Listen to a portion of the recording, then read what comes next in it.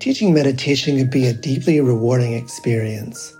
Help others improve their mental and emotional well-being, reduce stress, improve focus, increase self-awareness and self-regulation, all while deepening your own practice and understanding. Join acclaimed author, Buddhist teacher, and Emmy Award-winning musician David Nichtern on Tuesday, May 28th at 6 p.m. Eastern Time for a free online discussion on teaching meditation in Dharma Moon's renowned mindfulness meditation teacher training program. Get certified by Dharma Moon to teach meditation, lead group practice sessions, and work with individual students. Visit dharmamoon.com/BeHereNow for more info and to reserve your spot for the free online event with David Nichtern on May 28th. I'm Rachel, the creative director for Ram Dass's Love Serve Remember Foundation, and I'd like to welcome you to our Inner Academy, a virtual Dharma hall where our family of wisdom teachers will help you navigate your daily life by bringing ancient wisdom into a modern context.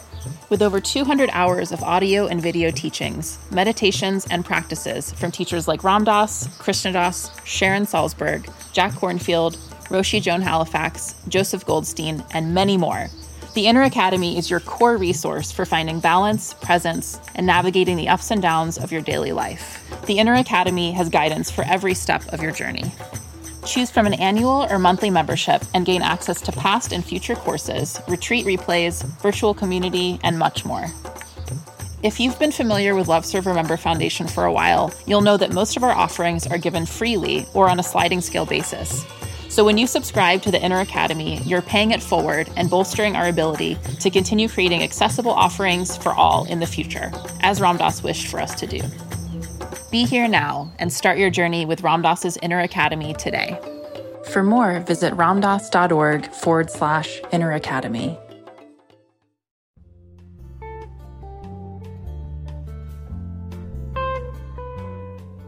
Welcome to Dale Borglum's Healing at the Edge. We are very happy to share with you Dale's profound insight and open heart. Please go to BeHereNowNetwork.com/Dale to support this podcast. Hello, this is Dale Borglum at the Healing at the Edge podcast network. Today I'm going to be having a conversation with my friend, Dr. Jim Smith. Hi, Jim. Good to see you. Hi, again. how are you? It's nice to see you too. So Jim and I have been connected for, I don't know, maybe a year now, where he showed up at one of the online workshops that I teach and has since joined the follow-up group. So we talk online with some other people in a virtual room once every couple of months, and he has some very interesting story to tell. And maybe you could begin by just telling us how your recent encounter with prostate cancer which I also have had, has changed your relationship with your patients as a surgeon. Well, I'd been dealing with this probably for about 18 months, maybe 2 years. I was initially diagnosed based on an elevated PSA test. I had one biopsy, and they said it was not too much to be concerned about. They thought it was low grade, low volume. Don't worry about it. So I got a couple of other opinions. I came back in a year, got re-biopsied. At that point, they decided, well, it's time to do something about it surgically. So I guess some of the things that stood out to me that I was really unaware of as a practicing surgeon is the stuff that you go through as a patient. I mean, from the simple things of having to schedule my biopsy at the convenience of the urologist, which is fine, but it just so happened that he and I had office hours at the same hours. So for me to switch that, it became not only a problem for me, but for a number of patients that I already had scheduled that they had to be rescheduled. Going to get second opinions. Again, the physicians that I saw in NIH and Bethesda had office hours the same day that I did. The surgeon in Cleveland Clinic that I saw had office hours at the same time that I did. So, I mean, just realizing the inconvenience that we put patients through when we have to, reschedule. And I mean, that became very, very, very aware for me. I mean, it was a definite problem of having to reschedule other days. I didn't have time in the office at other times. Once the surgery was scheduled, and I was very happy with the urologist I went to, but once it was scheduled, looking at the amount of paperwork that I had to do, I'm actually employed by a hospital corporation, filling out FMLA forms and getting the right dates, and then one of the dates wasn't right.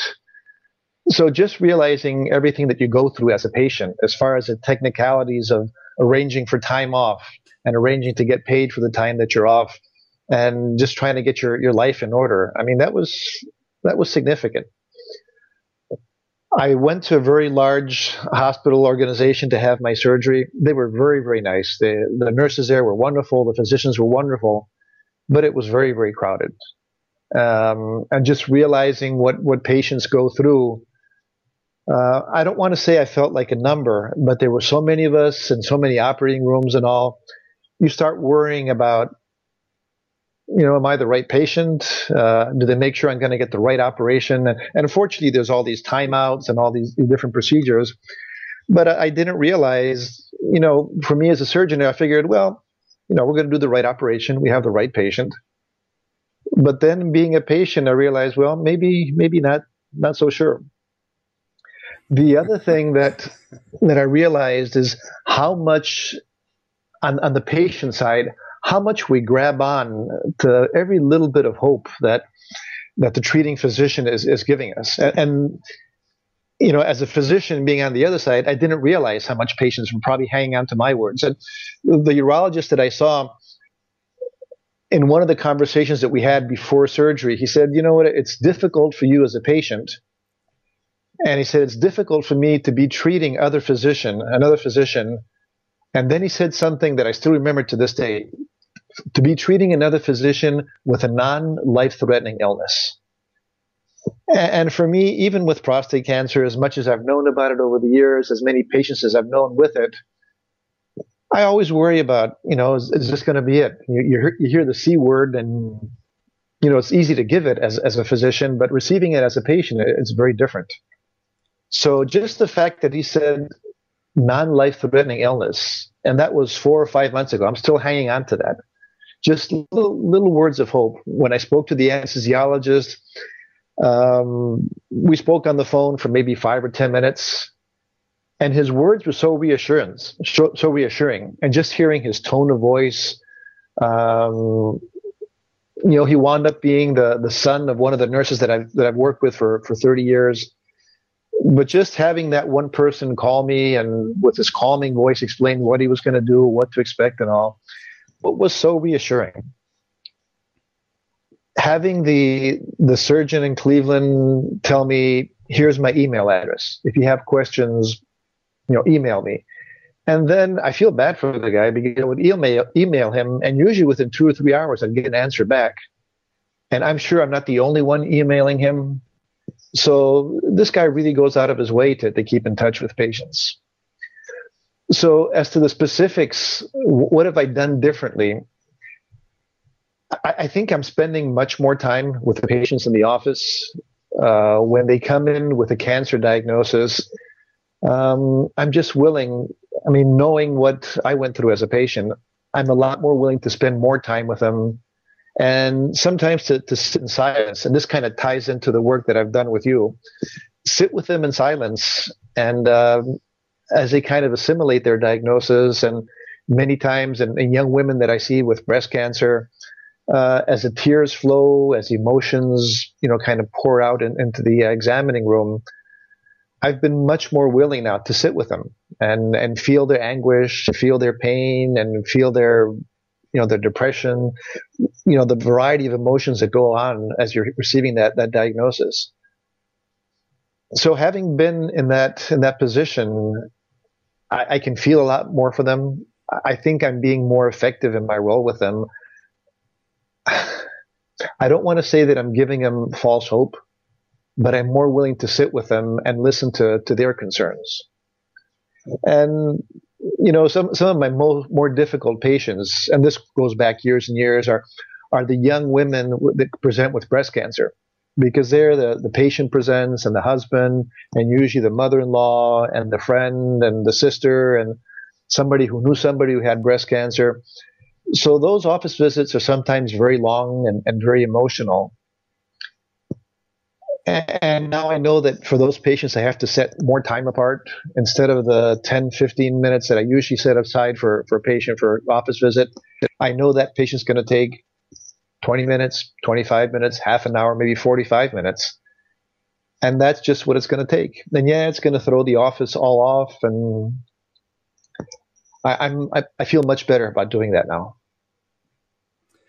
Does that cut into your bottom line at all when you're spending more time with people, or does it not make a difference? It does cut into the bottom line. I'm 62. My kids are gone. My house is paid for. I'm more willing now to spend more time with them. And if, the bottom line is less, that's, so be it. It's not that big of a deal.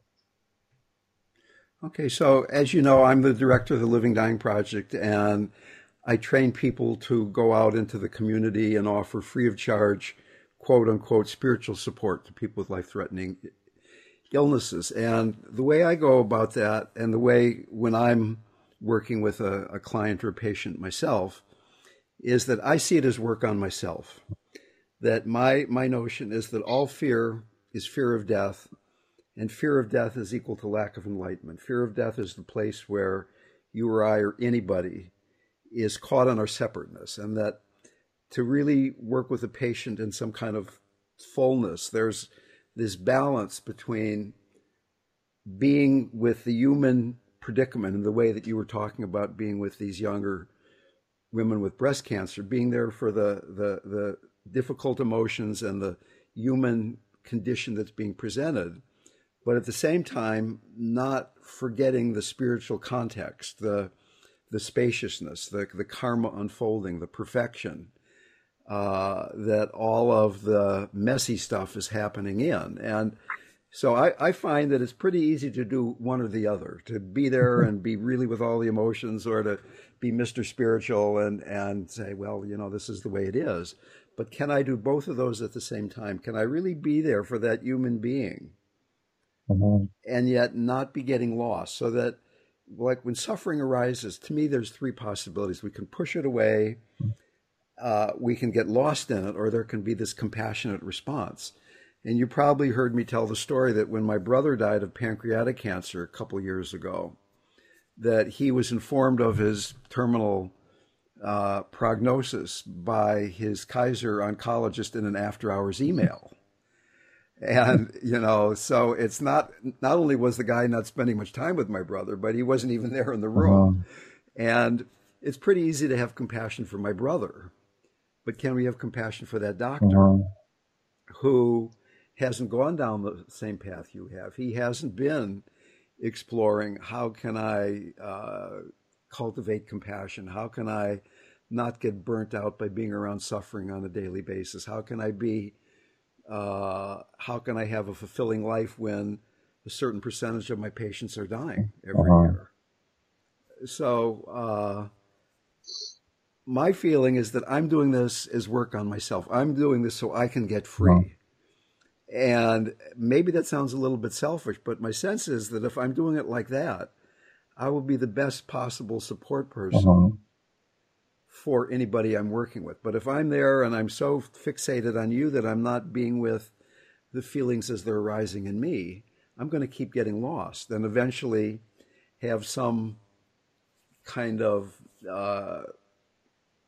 similar situation to my brother's oncologist, where this stuff is building up in me and I have to start pulling back from it.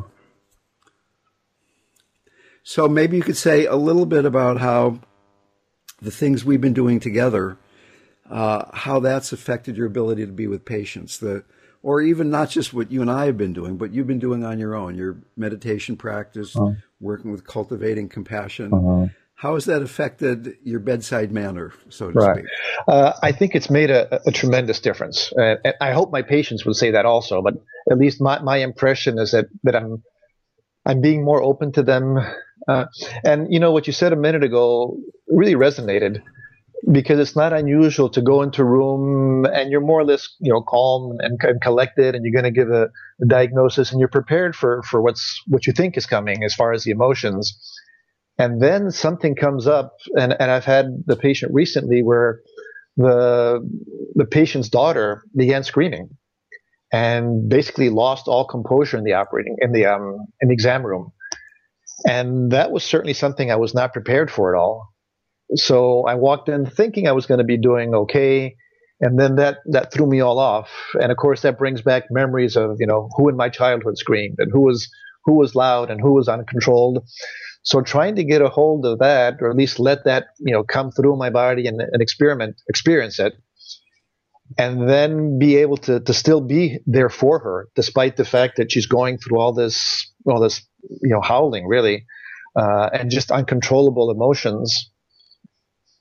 And that happened to me another time recently in the recovery room. I came out to tell a family that their mother had cancer I could do nothing about, and her life was going to be done in a very short period of time. And again, two of the daughters there began screaming. And again, I was able to stay with that. And I could think that in the not so distant past, I probably would have said, you know what, let me have you get a hold of yourselves. I have some things to do. I'll come back and we'll talk some more. Which I think basically represents what you were saying as far as, stay away. I'm not going to deal with this right now. But I think the work I've done with you and my other Dale, as I call him, Dale Goldstein, has really helped me just be able to stay with this and be able to feel the anxiety and feel the uncomfortableness and not have to run, not have to, go do something about it, but just stay with it and stay there with the family. I recently had a woman that looked me straight in the eye and said, I don't have very much longer to live, do I? And I said, no. I said, I can't give you a specific time, but no, I think this is going to be what's going to end your life. And just being able to sit there with her and look her in the eye and give her an honest answer is something I don't think most of us would be able to do. And I know for sure I would not have been able to do that a year, maybe a couple of years ago. It's difficult. I mean, it's difficult to be able to sit in front of somebody and say, yes, you are going to die. And it's not something down the road. It's something in the near future. Yes. So as a recovering Buddhist or whatever I am, maybe I shouldn't say that. Strike that. I'm going to get myself in trouble. But anyway, in my view, cancer doesn't cause suffering. Resistance to cancer causes suffering. And almost everybody that has cancer is going to resist. You called it the C word. You didn't even say the word in a way. It's like keeping it at a certain workable distance there, which is very, very understandable. And I was wondering how much you see patients or you're able to support patients in working with their resistance to the disease rather than just the disease itself, that there's this emotional response to a diagnosis. And as I said, suffering arises because, I've just been told I have cancer. I might not be living as long as I had expected. And I can either get lost in that and have all these emotions, as you've given some examples of, or I can keep it at a distance. But my sense of it is, to the extent that you can be there and look that person in the eye and talk to them and be honest, that really offers them this living invitation where they have the option then to do the same thing. Now, maybe they're not able to do that, but that seed has been planted. And that maybe a month or 2 or 3 later, when they're a lot closer to dying, they don't even remember, but somewhere deep inside of their subconscious, there was that time I was with Dr. Jim Smith, and he knew I was dying, but he didn't get lost in that. He didn't push me away. He was right there with that. And I think that would be a real gift for most patients, but it at the same time resonates in you and in me, any place where I'm still afraid of dying.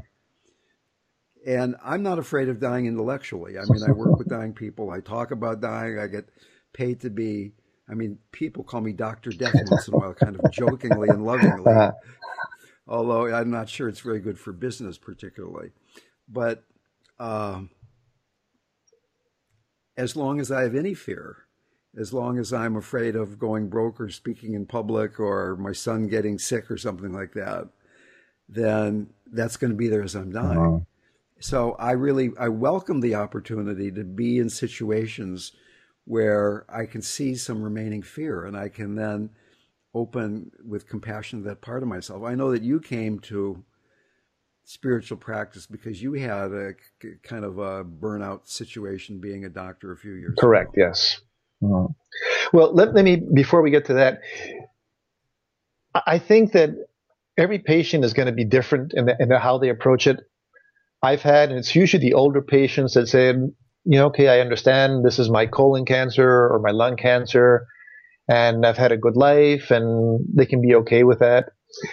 I have the other extreme that, the oh my goodness, oh my God, what are we going to do kind of thing. But I've had a lot of in-betweens. And there's one woman that comes to mind right now as we're talking, one of our nurses that from the time that she developed her uterine cancer to when she died, probably 2 or 3 years. And even though she responded to her chemotherapy and her surgery initially, her disease recurred very, very rapidly. But then she lived with intra-abdominal disease probably for 6 or 8 months.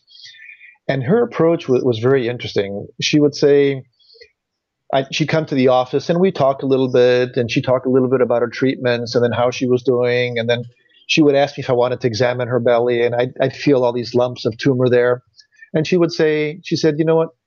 I'm in Patty Land, or I'm in Joanna Land, or whatever. I'm going to make up a name here. So let's just talk. And I know there's something there. I don't want you to give me a whole lot of detail about it. So that was comfortable for her. And as you said, I think there's all sorts of different ways of dealing with it. And I don't know that I can force anybody to say, you know what, this is the way we're going to do it. I want you to be fully conscious of it. That's what I would like to do. I would like to do what you're expressing, have them, be comfortable, be fully aware of what's going on. I'm not sure everybody wants to go that route. And this nurse for me was a good example of that.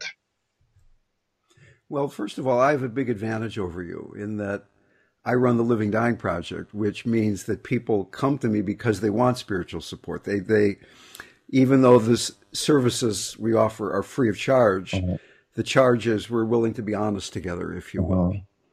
But at the same time, I'm not in any way suggesting that you or I force people to look at something. Right. What I'm saying is, to the extent that I can be looking at my own issues as they come up in this relationship, then it's creating this fertile ground in which other people say, wow, maybe this is workable after all. Maybe they don't say that. Maybe they don't say it consciously. Maybe it's like planting that seed like I was mentioning. But if you get a diagnosis, if someone gets a diagnosis that you have life-threatening cancer, or you even get a terminal prognosis, say, and the doctor's pulling back and not wanting to be there with you, it would be natural to think, wow, he's not even dying. She's not even dying. And the doctor's not able to be here. How much more difficult is it going to be for me? I'm the one that's got the illness in my body. Right. So I've been looking at, here's my new kind of way of looking at things. As well as being a recovering Buddhist, I'm a recovering mathematician. Okay. And I've got this geometrical picture of how this process evolves. And we start out at a point. And the point is this point in the present, that can we be present right now for what's going on? And for many people, for everybody actually, again and again, there's this urge to get away from being present. Because in being present, there is some fundamental human tension between the standpoint of the fixated ego structure that wants to grab at the feel-good experiences and push away the feel-bad experiences. Whereas from the standpoint of true spirit, it's infinite spaciousness, it's all okay, whatever's arising is part of the path. So that you've probably noticed, as have I, that when we're meditating or doing spiritual practice, that there's a lot of distracting thoughts that come and go. Why is that? And my sense of it is that even though it feels really lovely to be open and present, that sense of openness eventually gets kind of scary, because the ego structure, the fixation there, is being avoided and abandoned. And the ego says, wait a minute, let's start thinking about stuff. You've got to reify me for a while here.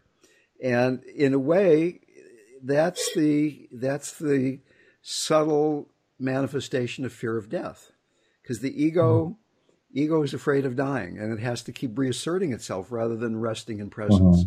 So there's this a lot of practice goes on at that one point in the present. Can I be here with patients who are screaming? Can I be here with my own diagnosis? Can I be here with whatever it is that's going on? And becoming familiar with that urge to get away from being present.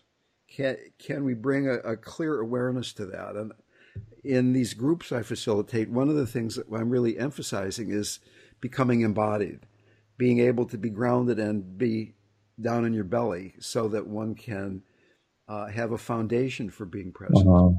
So the first thing is being at that point. That's just this one point. But then eventually, when you get good enough of that, when you're not running away from suffering just automatically, then we start having compassion that goes off in this plane for all other beings, and other includes the other part of ourself, the part of ourself that we see as out there suffering that has to be dealt with.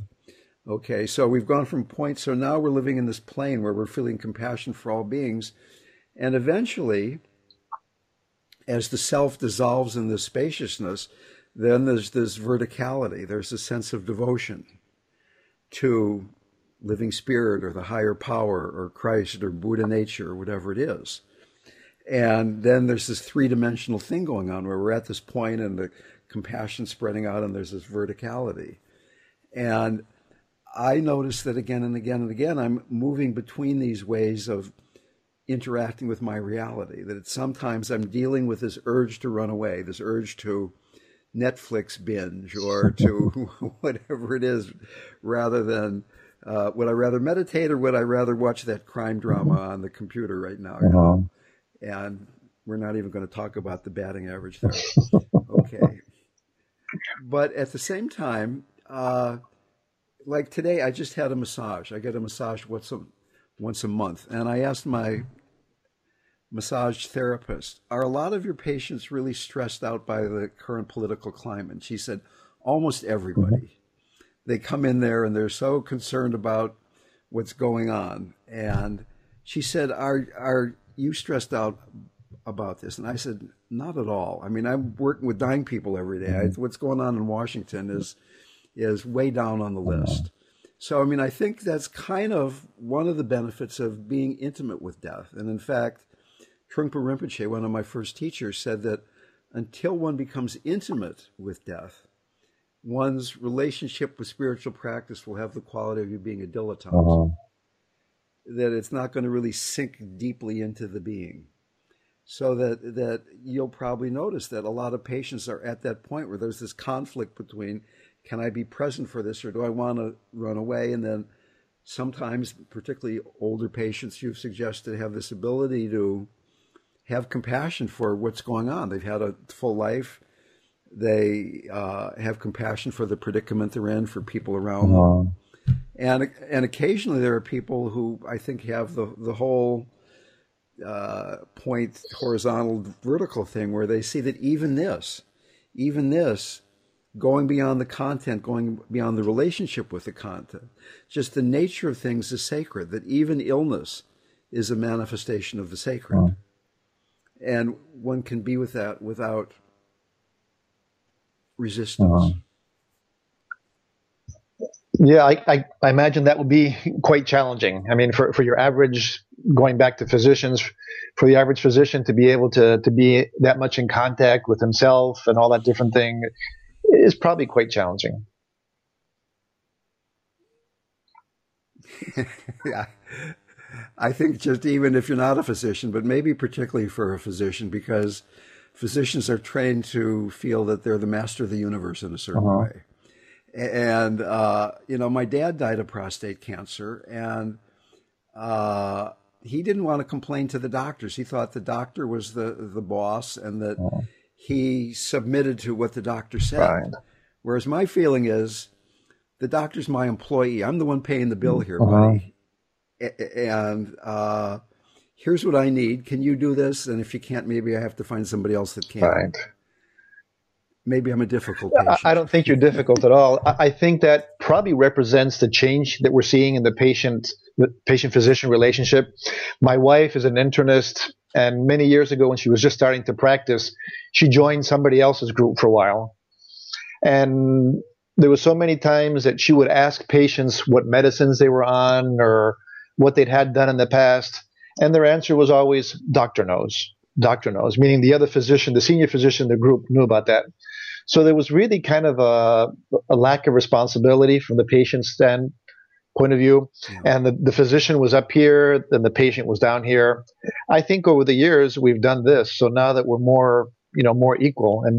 And like you said, I'm the employee of my patients, and my responsibility is towards them. I'm not telling them what to do. I'm basically pointing out these are the options. These are different things that you can do. But I want you to help me decide what the best thing to do. In your particular situation, what works best for you.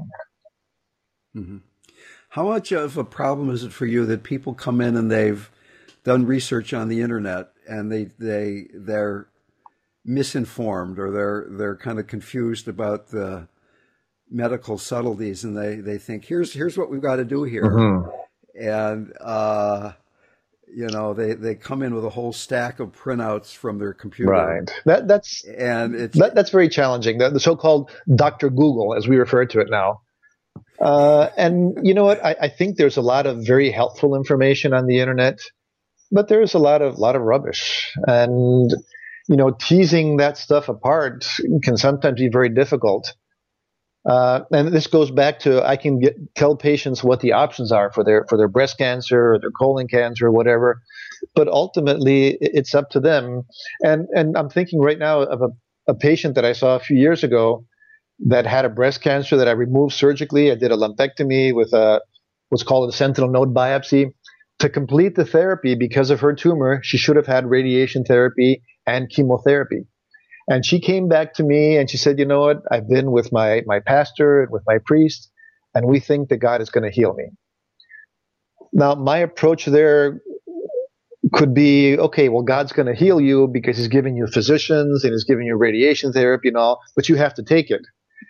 And this particular woman decided not to do anything. And she's 2 years out now. She's perfectly fine. Is the tumor going to come back? Statistically it will, but it's not 100%. So, I have to respect what she decided to do. I'll tell you, I've had other patients, and there was a pastor that I saw many years ago that had stomach cancer, gastric cancer, and he decided he was not going to go with my therapy. He was going to go down towards the border, towards Mexico, and get a number of treatments. And he went down there, and I saw him about a year later, and he said, you know what, Doc, it's amazing. He said, I've been there. I've been having these coffee enemas and different types of treatments there, and there's absolutely no growth on my tumor. And I said, well, that's great to hear. So why are you here? Why are you here seeing me? He says, well, I can't swallow anymore. And when I did an endoscopy to look down his throat, his stomach was full of tumor, and he died a few weeks later. So, I can tell patients what the standard of care is at this point in time, and they have to make the decision. And I will respect whatever they do. I've done lesser surgery on breast cancer patients because that was their desire. I can't force them to have a bigger operation or a mastectomy. I can only do, I used to say to them, but I can only do for them what they will allow me to do. And I have to respect what they decide. Yeah. As you just said that, it reminded me of this notion that I've been really loving, that we don't have compassion for somebody. We have compassion with them. That you're with the person in their suffering. It's not like I'm up here, the expert or the physician or the director of the Living Dying Project, and I'm having compassion down here for you who's caught in the suffering. But no, I'm here with you in that suffering. And I'm opening my heart to that. I'm opening my heart with you in that right now. And I think that I'm seeing more and more physicians who are able to do that, which is very gratifying. But at the same time, I've been teaching workshops and leading groups and lectures and things for 30 or 40 years now. I don't even want to count it up, but not many doctors have come. A lot of nurses come, a lot more psychotherapists and social workers come, but physicians seem to, and I get some medical students, but maybe doctors are so busy by the time they get to be doctors that they don't show up. But very seldom do I get. You're certainly the exception that proves the rule, but you are the exception. Well, that brings up a whole other topic, and one of the things that I'm working on right now is trying to change the process or the factors that we look at when deciding who gets into medical school, because I mean, the average medical student right now, and my son is a fourth-year student. He'll be finishing in just a couple months. But we're looking at grades, we're looking at motivation, we're looking at a lot of things that I don't know are the more important things. And I don't know how we measure compassion, how we predict who's going to be a compassionate physician, who's going to care more about spending the extra time. I mean, it's a difficult decision. Since I've been working with you, we have, I think, between 80 and 100 residents at our hospital that are physicians that are training to do either surgery, internal medicine, podiatry, dentistry, a variety of different things. And so I've talked to them, at least to the surgical residents, a couple times about talking to patients about dying. And just bringing up the fact, something as simple as what you used to start some of your talks with, we're all going to die, but we don't know when. And I asked the residents to look around the room and realize that, yes, you really are going to die. And it may not be here and now today, but yeah, all these people you're seeing in this room, they will die. And I had one of my attendings kind of get up and make fun of the fact that I'd said something like that. And the rest of the conversation, or the rest of I don't want to call it a lecture, it was more interactive, brought to my attention how little the residents know about death and dying and the process and how to coach somebody or help somebody through it. So I think it's an area that medical training has a lot of work to do so far. I mean, I don't think we're doing the job appropriately in training our residents to deal with a dying patient at this point.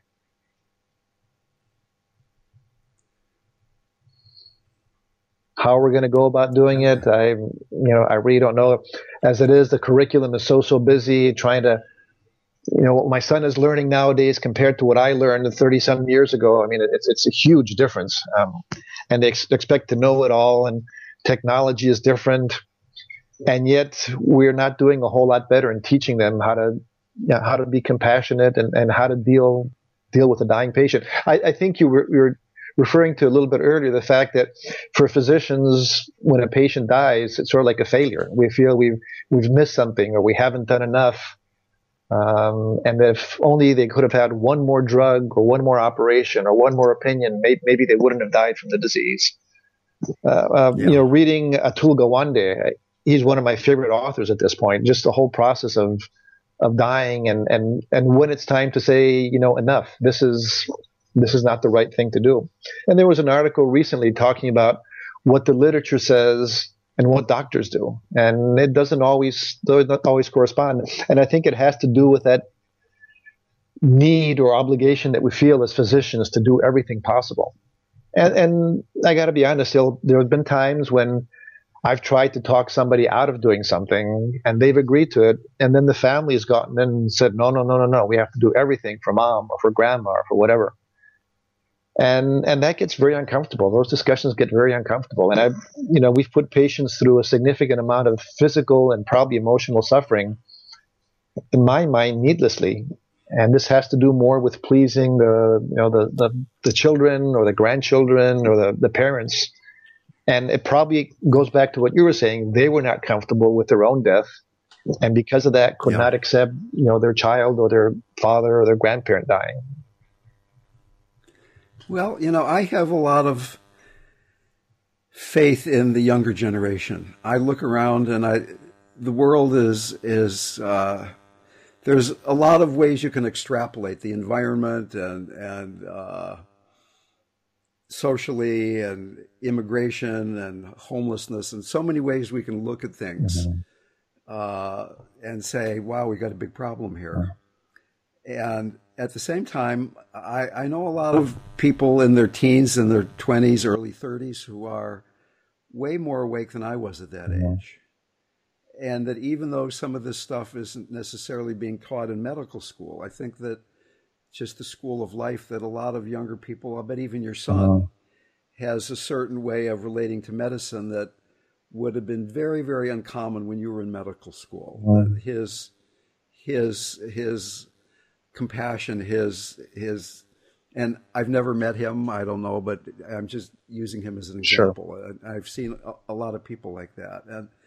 And at the same time, I'd like to say that I think that patients would be very lucky and blessed to have you as their doctor. Well, thank you. I appreciate that. Yeah, it takes some work. It's like you said, it's challenging. So, anything else you want to say? We could wrap this up. I just want to continue. I want to touch just briefly on one of the biggest things that we're seeing and one of my other interests is in physician care and the personal care of physicians, physician well-being. I belong to an organization called the Ohio Physicians Health Program.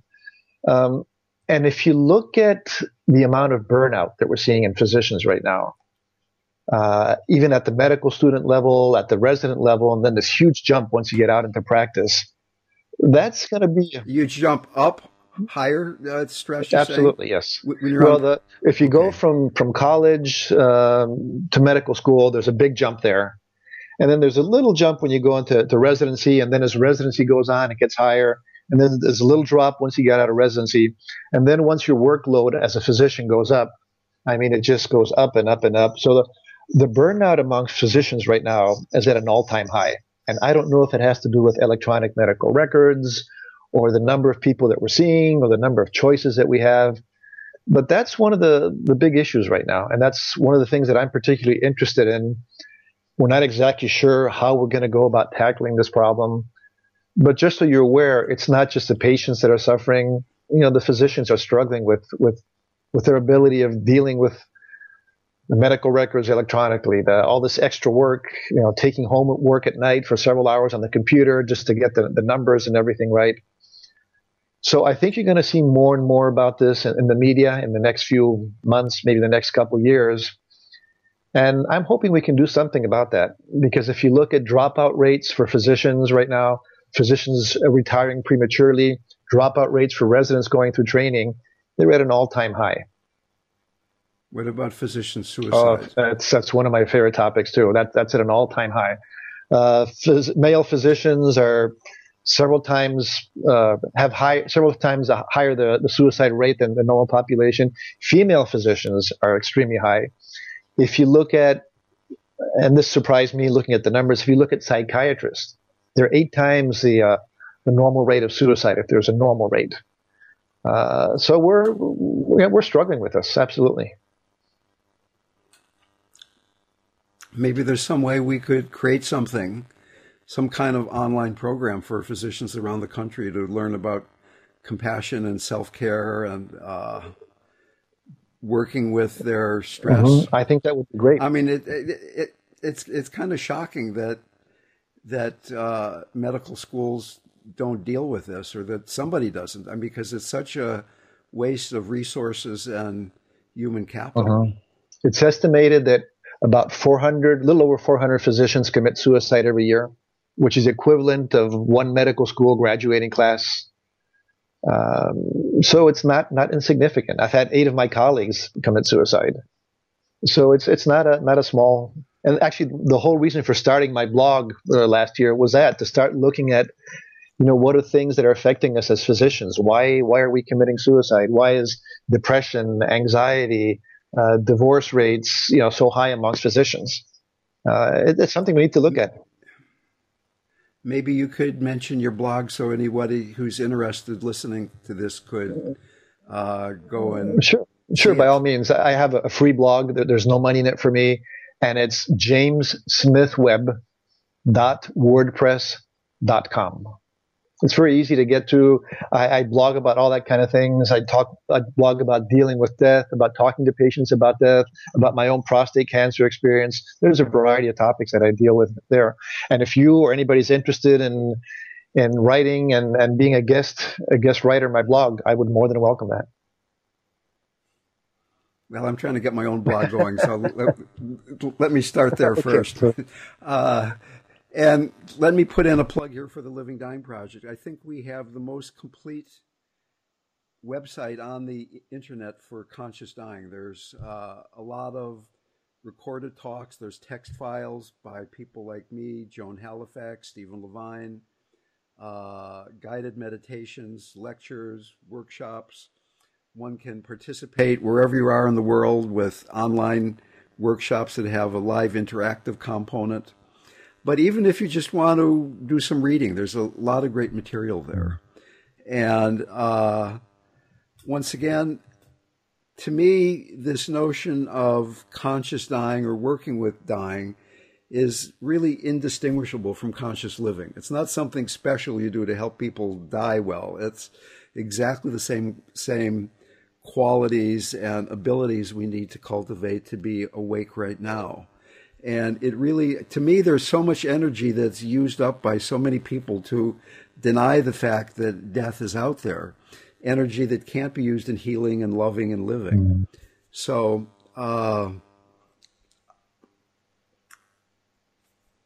my line here is that, with very few exceptions, the most beautiful Americans I've ever been around are people who are almost dead.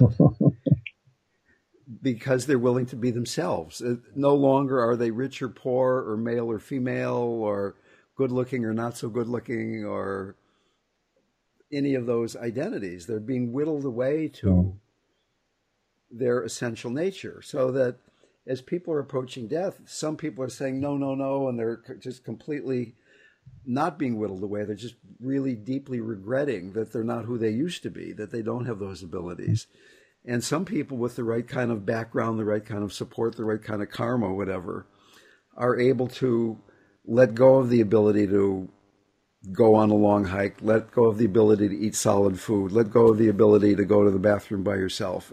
But what remains is this radiant core that you and I have right now, but we get so busy identified with, you're the doctor in Ohio and I'm the PhD guy here in California, and you do this and I do that, and we get so identified with all of these separate qualities that we have that are wonderful qualities, but can we keep then coming back to this spiritual reality, the true nature of things? So we're moving from paying attention to the content to what's our relationship with the content. Can it be compassionate? Can it be loving relationship with content, with other, and with self? To finally, what's the nature of experience? Not just the content, not the relationship with it, but what actually is it? Is it really the case that whatever we're experiencing is a pure expression of true nature? That cancer is just as much God as not cancer. That dying is just as much God as not dying. That happiness is just as much God as unhappiness. That it's all, and yes, we still can be fully alive. In fact, even more so, it becomes more vivid because we're not so busy resisting. Yes, I agree. So maybe that's a good point to wrap this up. I've really enjoyed being with you. Dale, I'm honored. Thank you very much for asking me to speak with you. You're very kind. It's really a pleasure. I'm going to stop the recording, and I appreciate everybody who's paying attention to this. Deep blessings. Be happy. Thank you. Bye-bye.